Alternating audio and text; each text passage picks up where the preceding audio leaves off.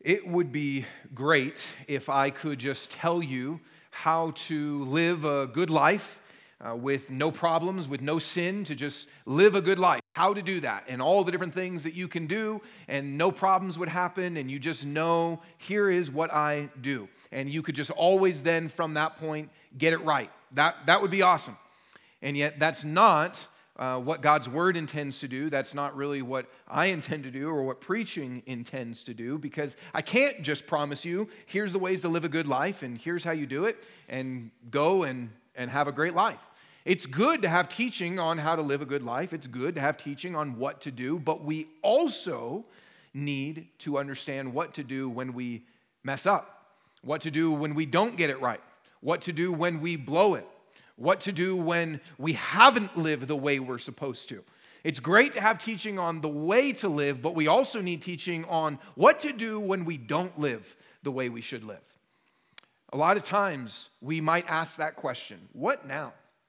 Okay, I'm in a conflict with my spouse. What now? I'm in a conflict with family or friends. What do I do now?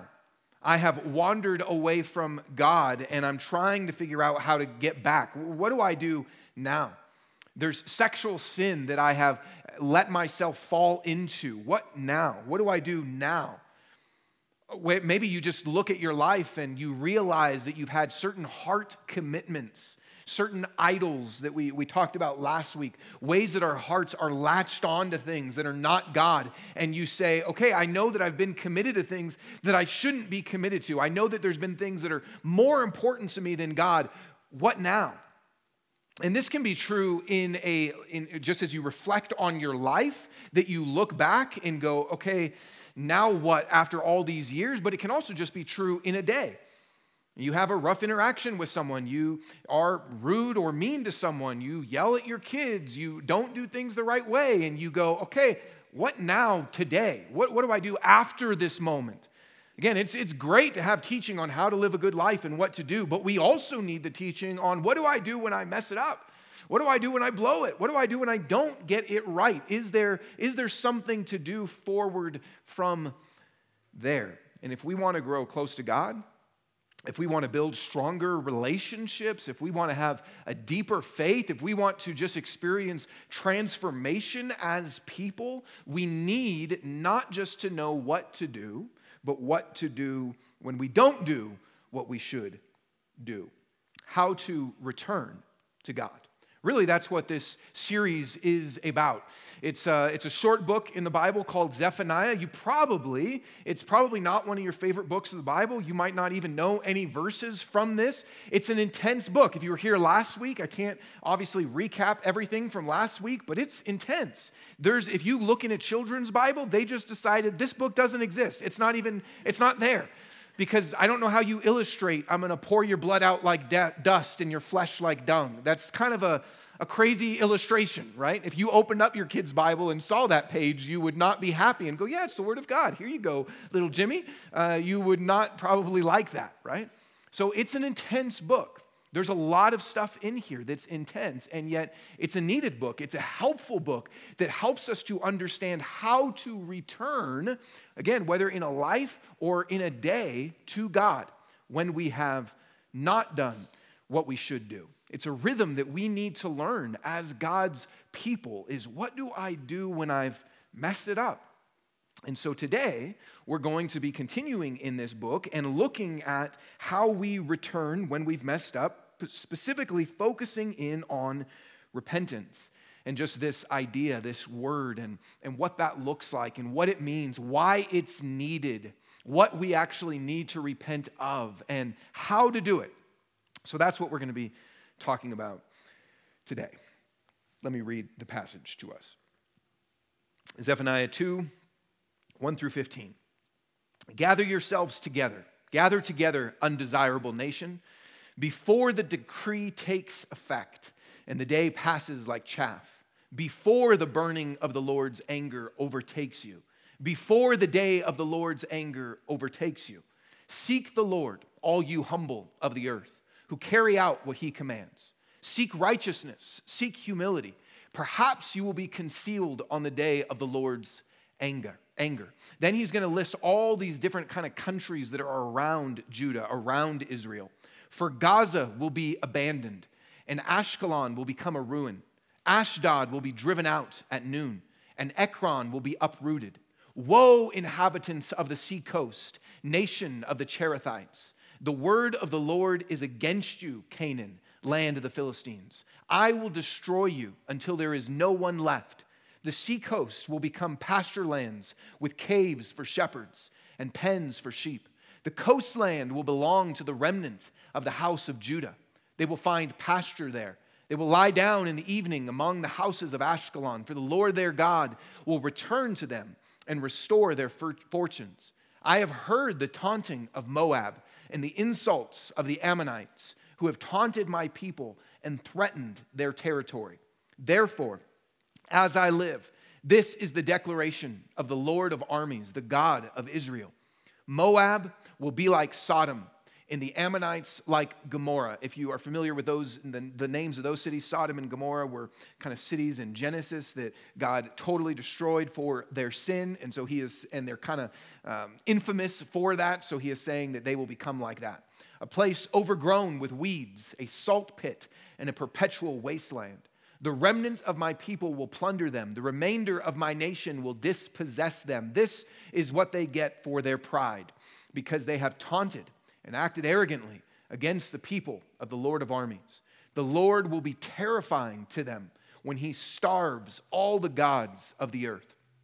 Then all the distant coasts and islands of the nations will bow in worship to him, each in its own place.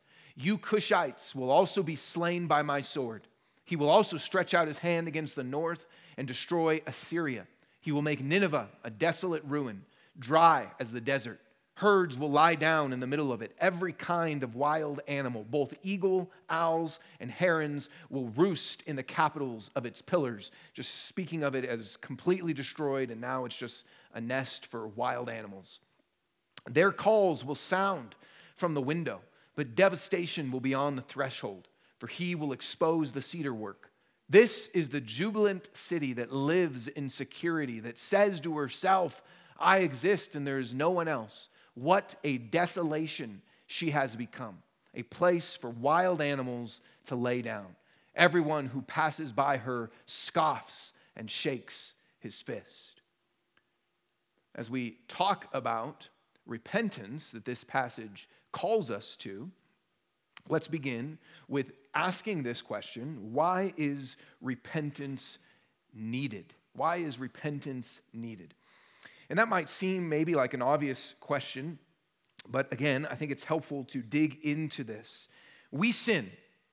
Each of us sins in various ways at different times, pretty much on a regular basis. In thought, in attitude, in action, we sin. And when we sin, if you have a sensitive conscience, we feel something. We feel guilt.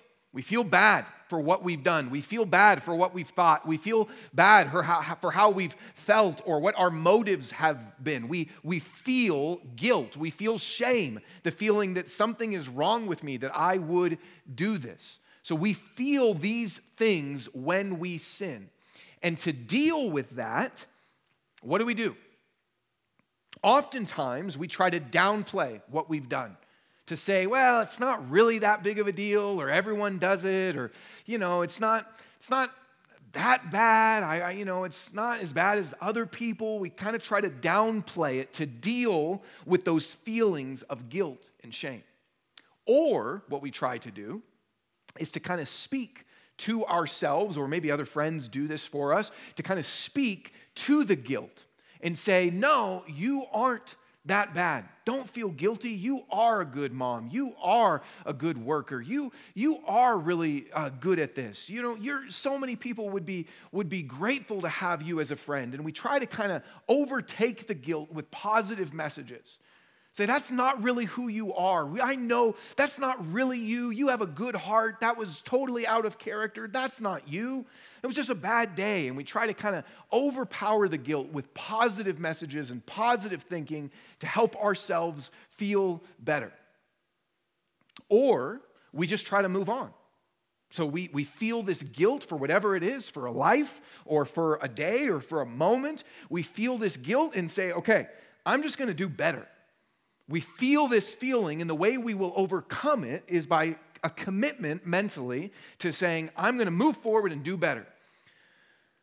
That's not going to happen anymore. I've got resolve. I've got strength. I'm going to do better from this moment on. We try to deal with the guilt in some way. But here's the reality. Our guilt is like a check engine light. You have a check engine light? Our check engine light is always on. It feels like if the check engine light wasn't on, that I would feel like, oh, the battery must be broken on the check engine light, so I need to get the check engine light fixed. That's how much it's a constant in our car. But the check engine light tells you something is wrong, right? Guilt is like a check engine light. Sometimes we think, guilt's bad and you shouldn't feel guilty and don't feel guilt and don't feel shame. And those are kind of really popular messages in our culture today. You should never feel bad about anything. You should never feel guilt. You should never feel shame. And yet guilt is a check engine light that God has given us that says something is wrong. Zephaniah starts by saying that in our sin, the Lord's anger is burning. He repeats 3 different times, the burning of the Lord's anger, the Lord's anger, the Lord's anger. See, when we sin, we talked about this last week, but God is angry. God's not happy with our sin. Sin is serious. And so like a burning light, guilt is saying something is wrong. We have done something bad, and guilt is the emotion that helps us realize with a sensitive conscience, I have done something wrong. I have done something not good. I have done something that has sparked God's anger. We need guilt because sin is serious. Sin is deadly. Sin hurts us. Sin hurts other people. Sin dishonors God. So guilt, when you feel guilt, if it's for something you should feel guilt about, if it's for sin, if you feel guilt, if you feel shame over sin, that is good. It's the check engine light that shows you your sin is serious.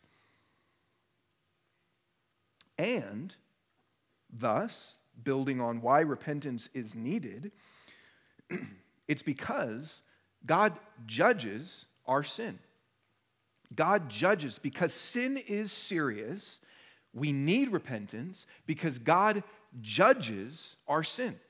God judges it. He deals with it. He hates it. Look at some of the things that we read. He's calling them to repent and says to do this before the decree takes effect, the decree of God's judgment and all the things that he is going to do. And then towards the end, it says, the Lord, the summation, the Lord will be terrifying to them when he starves all the gods of the earth. All of this is to say, God is going to bring judgment. God will deal with sin. And he mentions all of these different nations, Ashdod and Ashkelon. This is Jerusalem and Judah.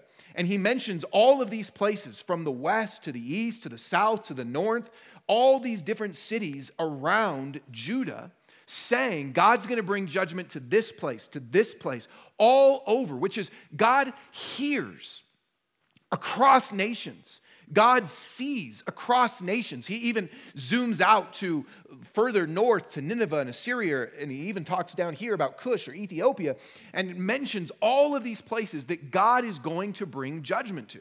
God sees everything.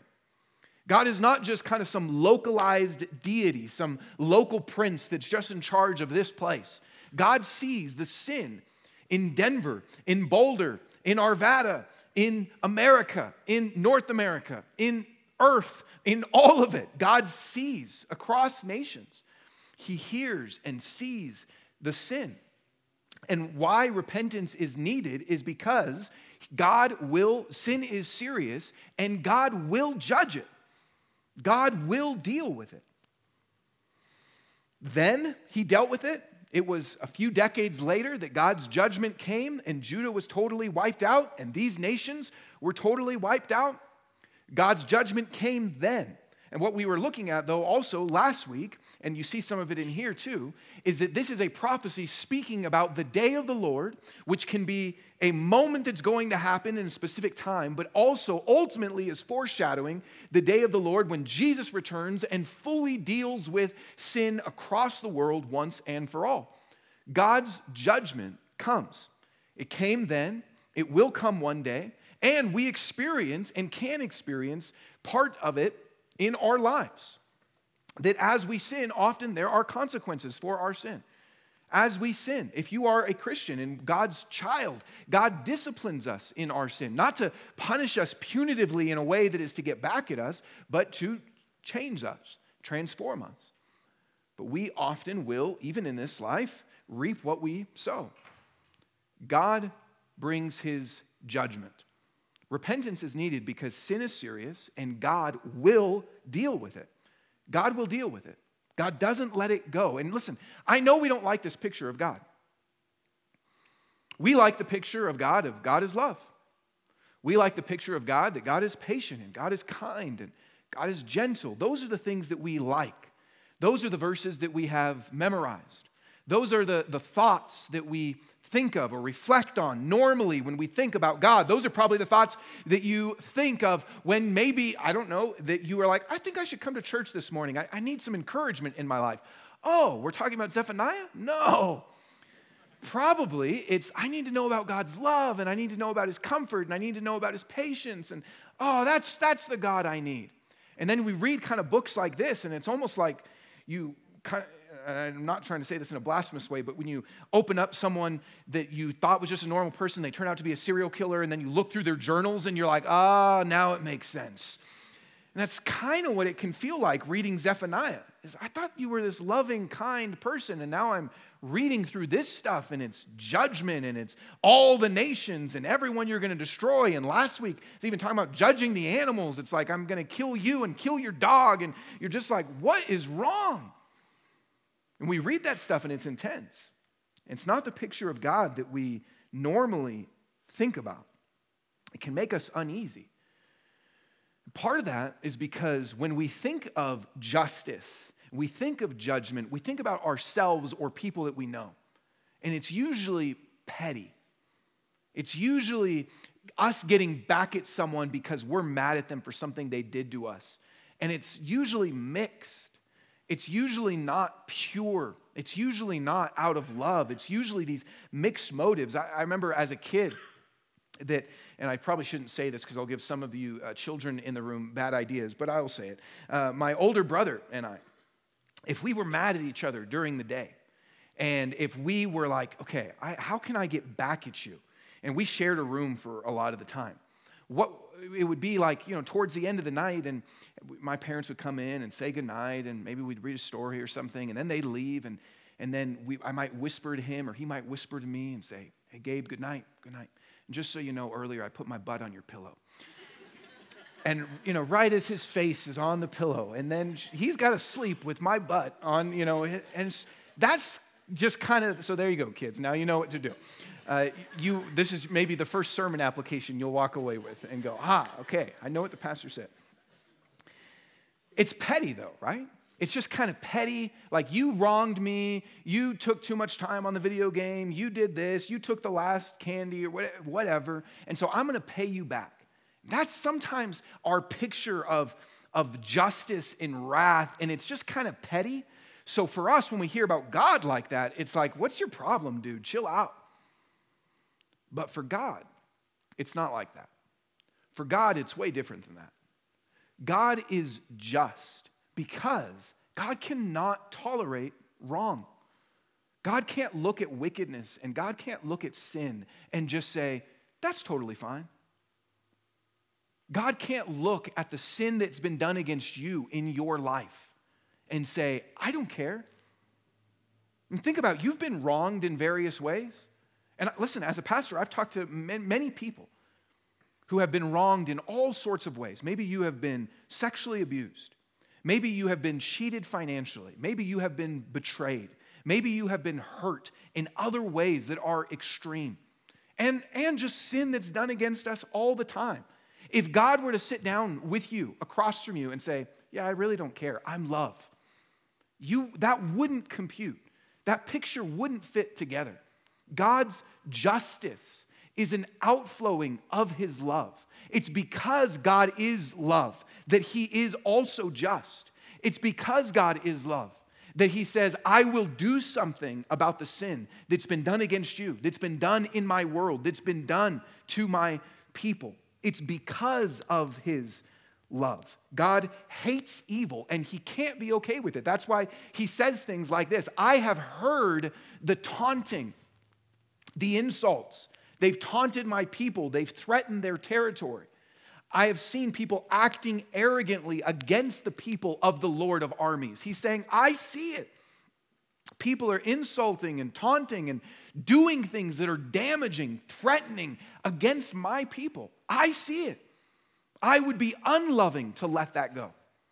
I would be wrong to just turn a blind eye to that and say, I don't care. Some of our kind of political heroes or heroes in our country, like Martin Luther King Jr., talk about that kind of thing. The worst kind of thing is people that do nothing, right? It is the good people that do nothing when they see injustice. It is love that drives a fight for justice. It's love that says, I won't let that go. I will do something about the wrongs that have been done. For us, sometimes it's hard because we're petty and because we've seen people kind of act in ways that are just vengeful. But for God, it is his love that drives him to justice. For God, it is his love and his care for his people and his world that drives him to not be passive, but to take action. This is actually good news. Because without this, what it means is that when you look at the world and you see brokenness and you see sin, you see things either just in the world that hurt you and bother you, when you turn on the news or you see different headlines, or in your own life, it means God will do something about it. It means that ultimately the wicked don't get off. It means that ultimately every wrong, every sorrow, every injustice that we see in the world or that's ever been done against you, it means God will take care of it. Sometimes that happens on this earth. Sometimes it happens in the future.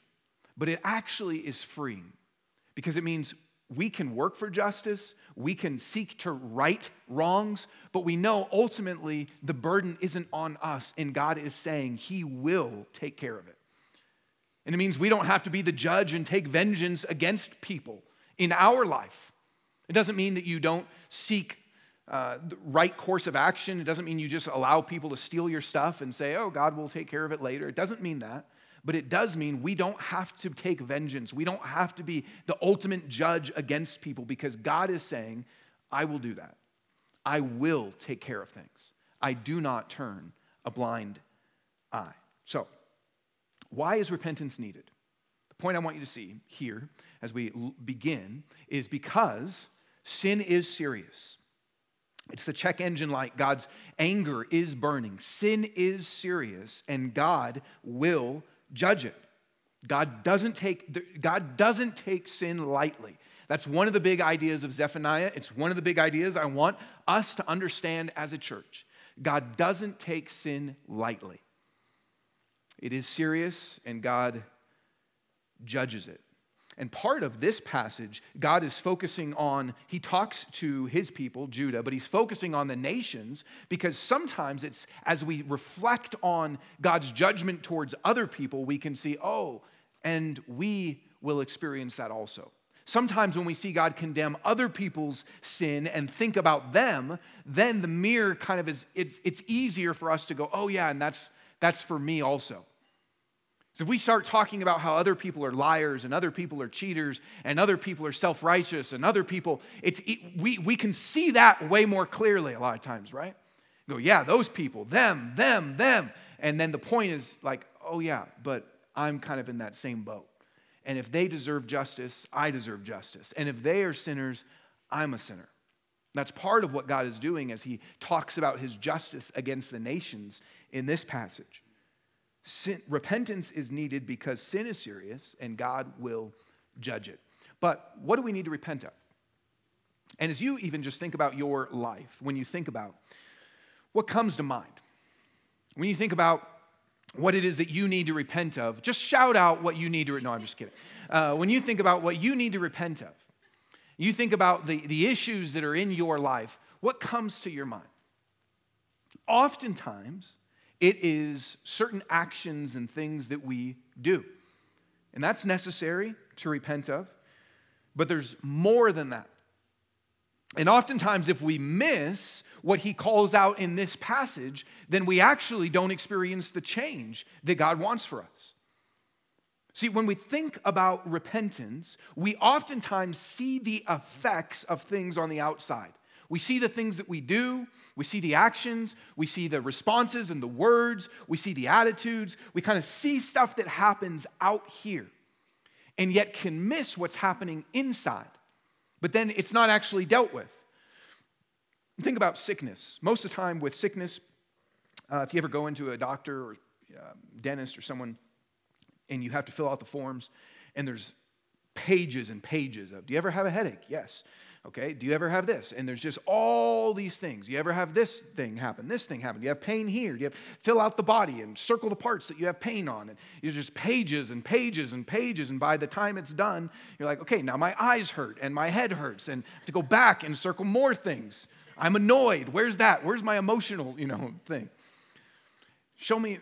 All of that are symptoms, and they're trying to gauge what your symptoms are so they can find out what the internal causes are. Because you don't just go, you know what my problem is, I've got a runny nose. Well, that's probably not the core issue. That's a symptom. No one just has kind of a puking problem. You just, what's their problem? Oh, they just puke. That's a symptom of something else, right? And the same thing is true with sin. That we've got all these certain actions that we have, or attitudes that we have, or words that we have, or ways that we respond.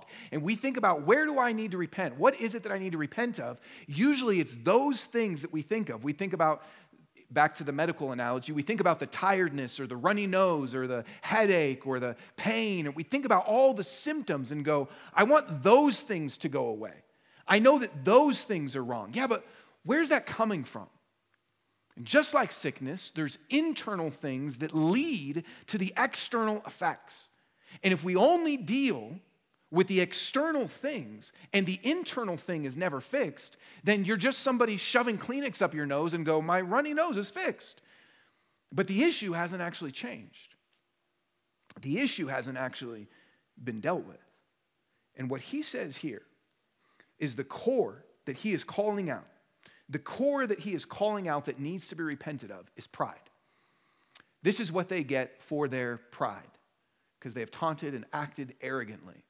And then later in the passage, it kind of describes this pride. This is the jubilant city that lives in security, that says to herself, this is the voice of pride, that says to herself, I exist and there's no one else. That's pride. And this passage begins with a call to humility. We'll look at that in a second. But that's implying that humility is not there, therefore, and that pride, again, is the issue. He's calling out as the source, right at the end of the passage. This is the source. This is where it comes from. I exist. There's no one else. I exist and there's no one else. Pride. See, what we need to repent of is not just the actions that we do, but the source that it comes from. And if you think about it, why do you get angry?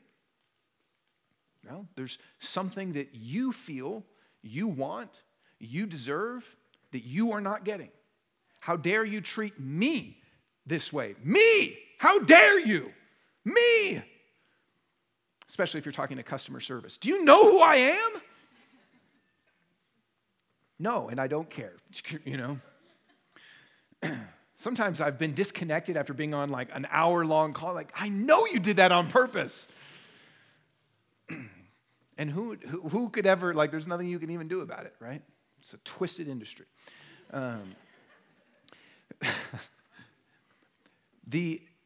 Why do we get angry if it's not pride? Why do we sin sexually if it's not I deserve this, or I know my way is better. Maybe you've even heard that I shouldn't do this, or this isn't right, but I know better, or I deserve this. I need this. Why do we get into conflict if it's not that there's something I want and someone's in the way of that? Selfishness. I want to be served. I want something. And this other I wants something. And that's what creates conflict. See, if you think about it, all the different behaviors or issues or attitudes that we might say, I need repentance here or here or here, they really boil down to some form of pride. Something that I want, something that I feel I deserve, something that I feel I need. Even when we look at life and it's kind of more the self-righteousness category of sins, where we look down on other people and we're judgmental towards other people and we gossip about other people, even the pretty religious sins that don't look like necessarily something observably wrong, but it's attitude, again, that's all pride. I'm better. I wouldn't do that. Why can't they be like me? The world would be such a better place if everyone was like me. Pride. This is why Augustine, who was an early church leader, father, said that there never can have been and never can be and there never shall be any sin without pride. And later talks about pride being the mother of all sins. It gives birth to every other sin.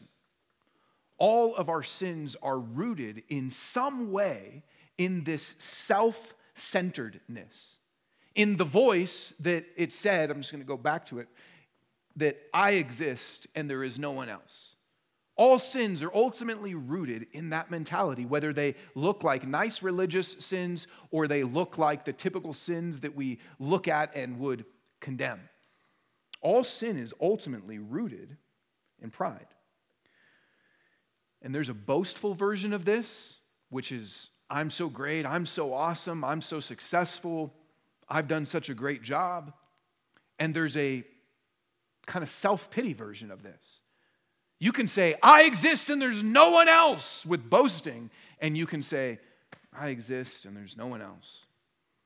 You can have this strong pride that looks, vivacious and just, I don't know if that's the right word. It looks loud and looks kind of out there.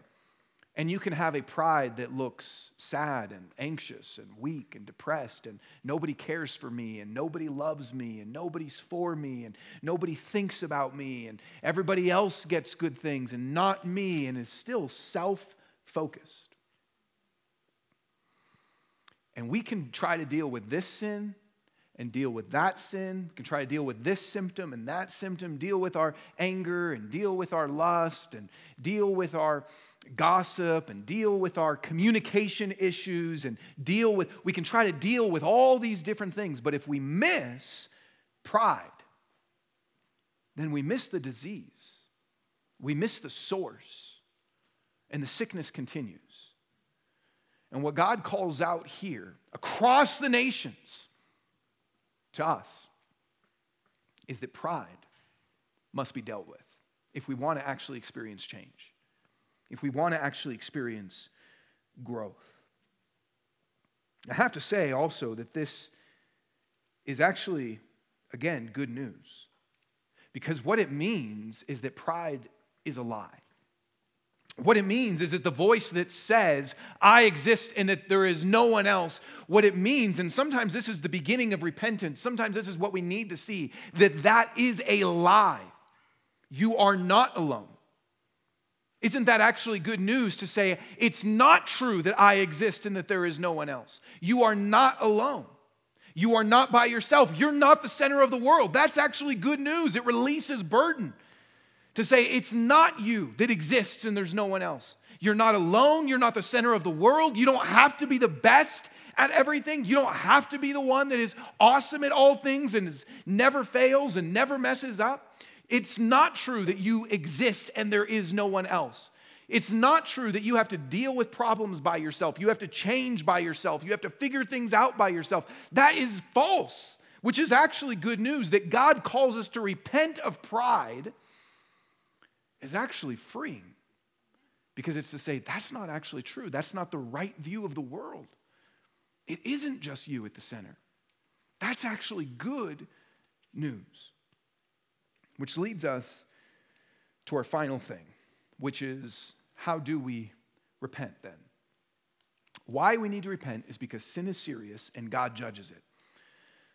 That's oftentimes the beginning place that we need to understand. This is serious. God will judge. Secondly, we need to understand that we need to repent, yes, of actions and things we do, but ultimately the core, our pride. And so how do we do it? How do we repent? I want to help us practically. Again, listen, you can hear this in two different ways or both ways at the same time.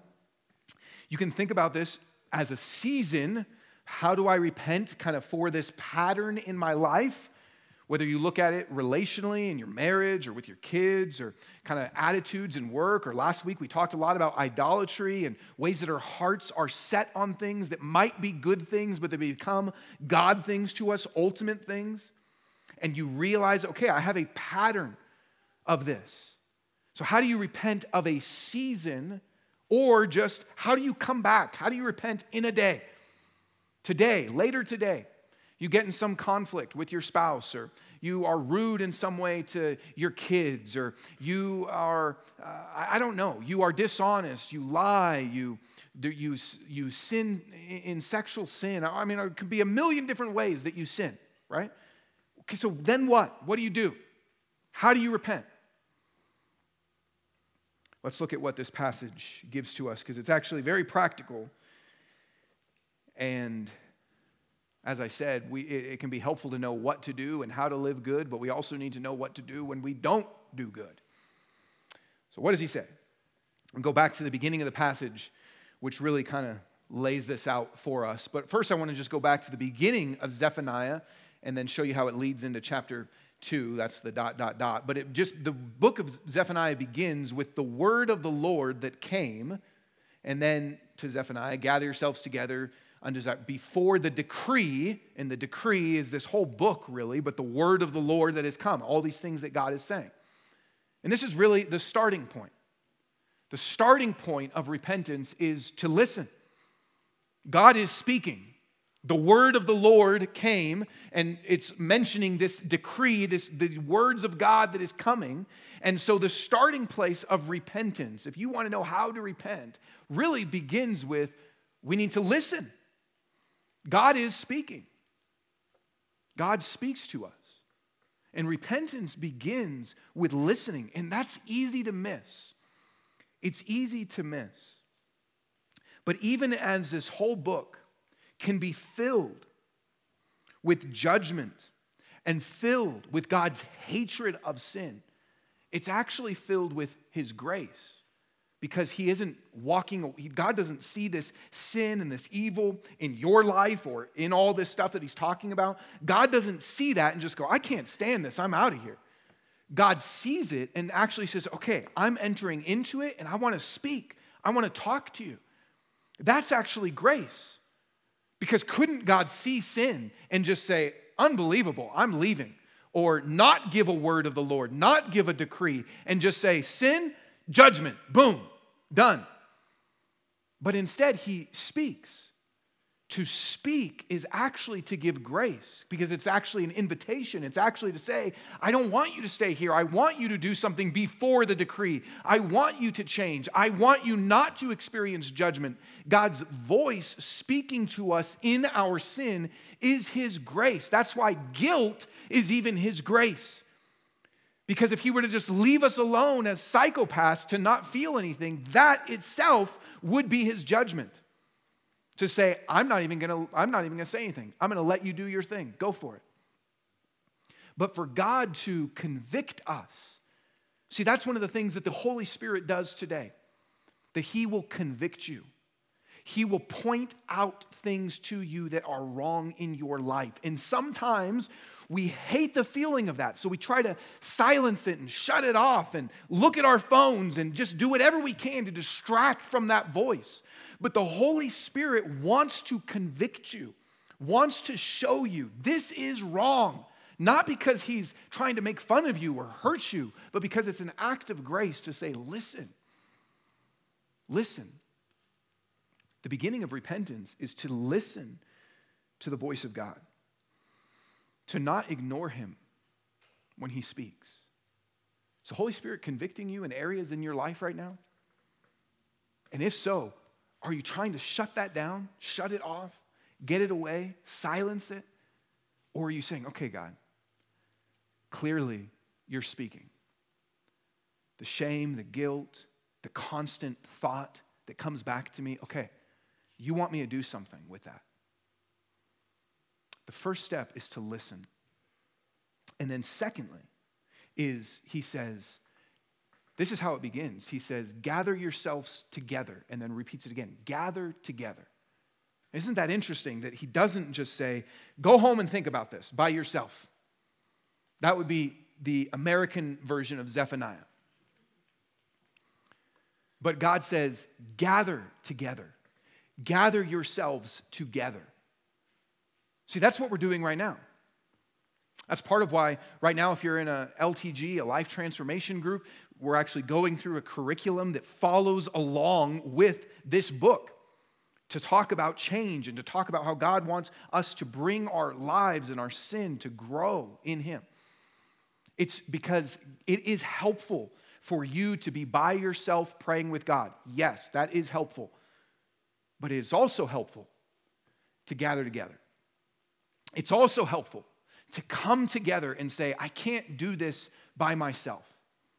That together, God has designed us as community people to even, not just in our joys and fun to have community, but to gather together and say, where is it that we need to repent? Where is it that God wants to grow us? How can we help each other in that? Oftentimes, it's done better together than just by ourselves. So, how do we repent? First, we listen to the voice of God that speaks to us, that convicts us. Second, it is helpful to gather together. Next thing that he says is, and I mentioned this, but he says, seek the Lord, all you humble of the earth. Seek righteousness, seek humility. It is this posture of humility that we are to have as we come to God. Which means we don't come to God saying, I've got it all together. We don't even come to God just saying, I'm going to do better now, because that can even be pride. Say, okay, that was the false version of me, but the better version of me, I'm going to do better now. It's actually to come humbly to God. Humility is to know our need. It's to know our sin. It's to know our weakness. It's to know our inability. It's to know I don't deserve any sort of second chance, third chance, fourth chance. I don't deserve any salvation. I don't deserve any grace. I need you. That's humility. Humility is a posture that is saying, I can't do this by myself. I need you. Humility is admitting and owning our weakness and also relying upon his mercy and saying, will you do something for me? Not, I'm going to do something better now. But it's to say, I need you. I don't deserve it. I need you. It's an attitude of submission, an attitude of recognition of our weakness. It's the opposite of I exist and there's no one else. It's saying, I need you. Humility. See, how do you repent today, later today? When you are convicted of your sin. Yes, you listen to the voice of God, but then you have to actually be humble and say, God, I need you. I can't do this. I need you. And that's true when you look at patterns in your life. Instead of just turning over a new leaf, instead of just hiding it, it's to say, God, I need you. I can't do this. I need what you can do. And then related in the humility, he says this little line that is actually really helpful. Seek righteousness, seek humility. Perhaps you will be concealed on the day of the Lord's anger. And that perhaps isn't like maybe he will, maybe he won't. It's perhaps for you. Maybe this will happen in your life. Hopefully this happens in your life. That you will be concealed or hidden. That God's wrath and God's justice and God's anger we rightly deserve. But when we humbly come saying, I do deserve that, but will you conceal me? Will you hide me? Will you protect me? That's humility. To be concealed is to know I need to be concealed. I can't stand by myself.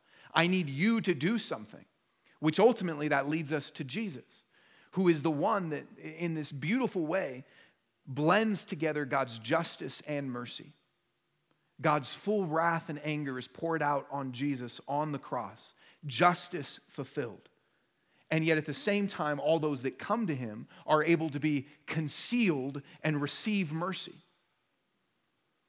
And so for us today, to repent is to come to him humbly and say, I know I deserve your judgment, but hide me in Jesus.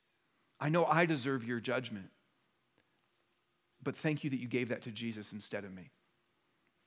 Thank you that I am hidden in him, that he took it for me. That's humility. Not to stand on your own 2 feet, but to allow what he did to be true for you. That's what faith is. It's to put our trust away from ourselves and to him. And then to seek the Lord. Seek the Lord, all you humble of the earth. And we talked about that phrase last week also. To seek the Lord. Which, just notice this. It's not just when he's calling them to repent, it's not just change your behavior, but it is seek the Lord. It's go to a person. That is so important. Because listen, so often our understanding of repentance is stop being angry, start being patient. Stop gossiping, start shutting up. Stop, I don't know, whatever else. Stop looking at porn, start looking at the Bible, whatever it is. Some don't do this, do this. And I'm not saying we don't do that, but that misses seek the Lord. Because repentance has to have the component of I'm going to God. I've sinned against God and I'm now coming to him. I'm coming to him.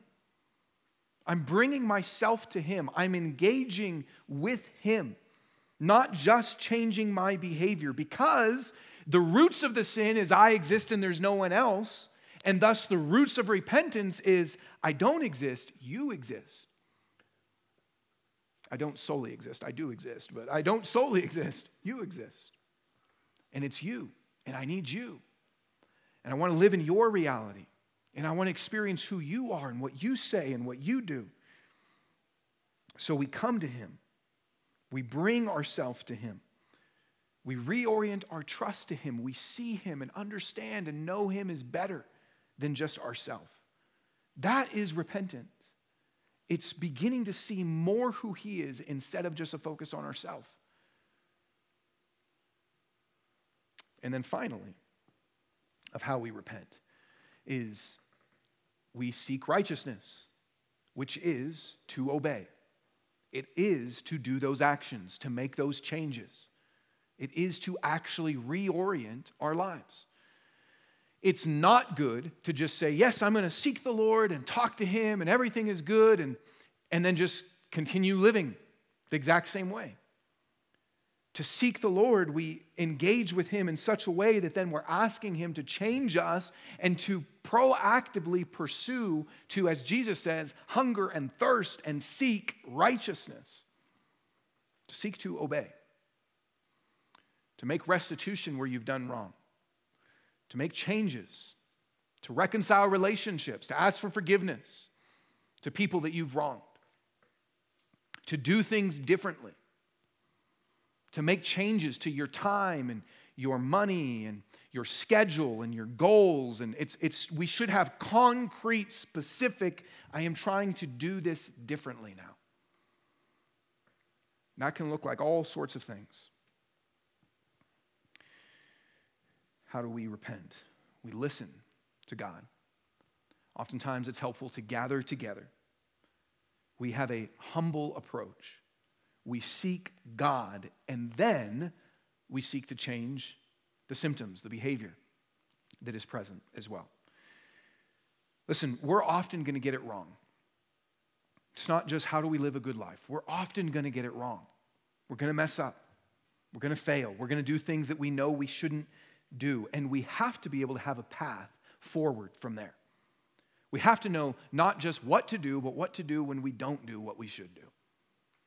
And Zephaniah helps us as God speaks to his people and calls them to repentance. The path is to see the severity of sin and God's judgment. The path is to see the roots of where that comes from and to then know how to engage with God. I don't know what sin you are dealing with in your life or that you will deal with in your life or patterns or incidents that will come up. I don't know. But I do know that God wants to continually call you to return, to repent. As we take communion, if you didn't grab a little cup on the way in, if you're a Christian, communion is something that Christians do where we remember God's body, Jesus' body on the cross, broken for us, his blood shed for us. And the reason for that is to forgive us of our sin, to conceal us, to hide us. That Jesus took all of the judgment of God, all the judgment of God for all the severity of what sin is. Jesus took it for you and I so that we don't have to. He conceals us and hides us so that we then can trust him and know him and experience freedom and life with him and know then I can always come to him and repent because he's already dealt with it. There never has to be a question of if I come to him, what will he do this time? But we can know he's already done it fully, which is why on the cross Jesus says it is finished. We don't have to wonder. We don't have to wonder when the hammer is going to come down. It's already come down on him. And we can then experience grace and rest. So as you take communion, reflect on those things. Ask him to make those truths more real to your heart and take a moment and repent. Listen to God. Maybe he's already spoken to you throughout the sermon. Maybe you just need to pause for a moment. Listen to where the Holy Spirit is convicting you. Come in humility and confess. Seek him. And then we respond in singing, and we respond because of his forgiveness and his grace and his goodness to us. I'll be in the back. If anyone would like to receive prayer for healing in your life or maybe something we talked about in the sermon or anything, I would love to pray for you. Father, I thank you that you are reminding us through this book. I thank you that you are reminding us of the deadliness of sin and that you are reminding us of your grace in calling us out of it. Thank you that you don't want to leave us in this sickness of sin, but that you dealt with it on the cross and that you deal with it continually in our life, transforming us. Thank you for that grace. Thank you that when you look at our lives and you see our sin, you don't turn away from us, but you continually call us and speak to us. We thank you that you are a God of justice and a God of mercy. Help us, even as we take communion and as we sing, to remember these truths. In your name, Jesus. Amen.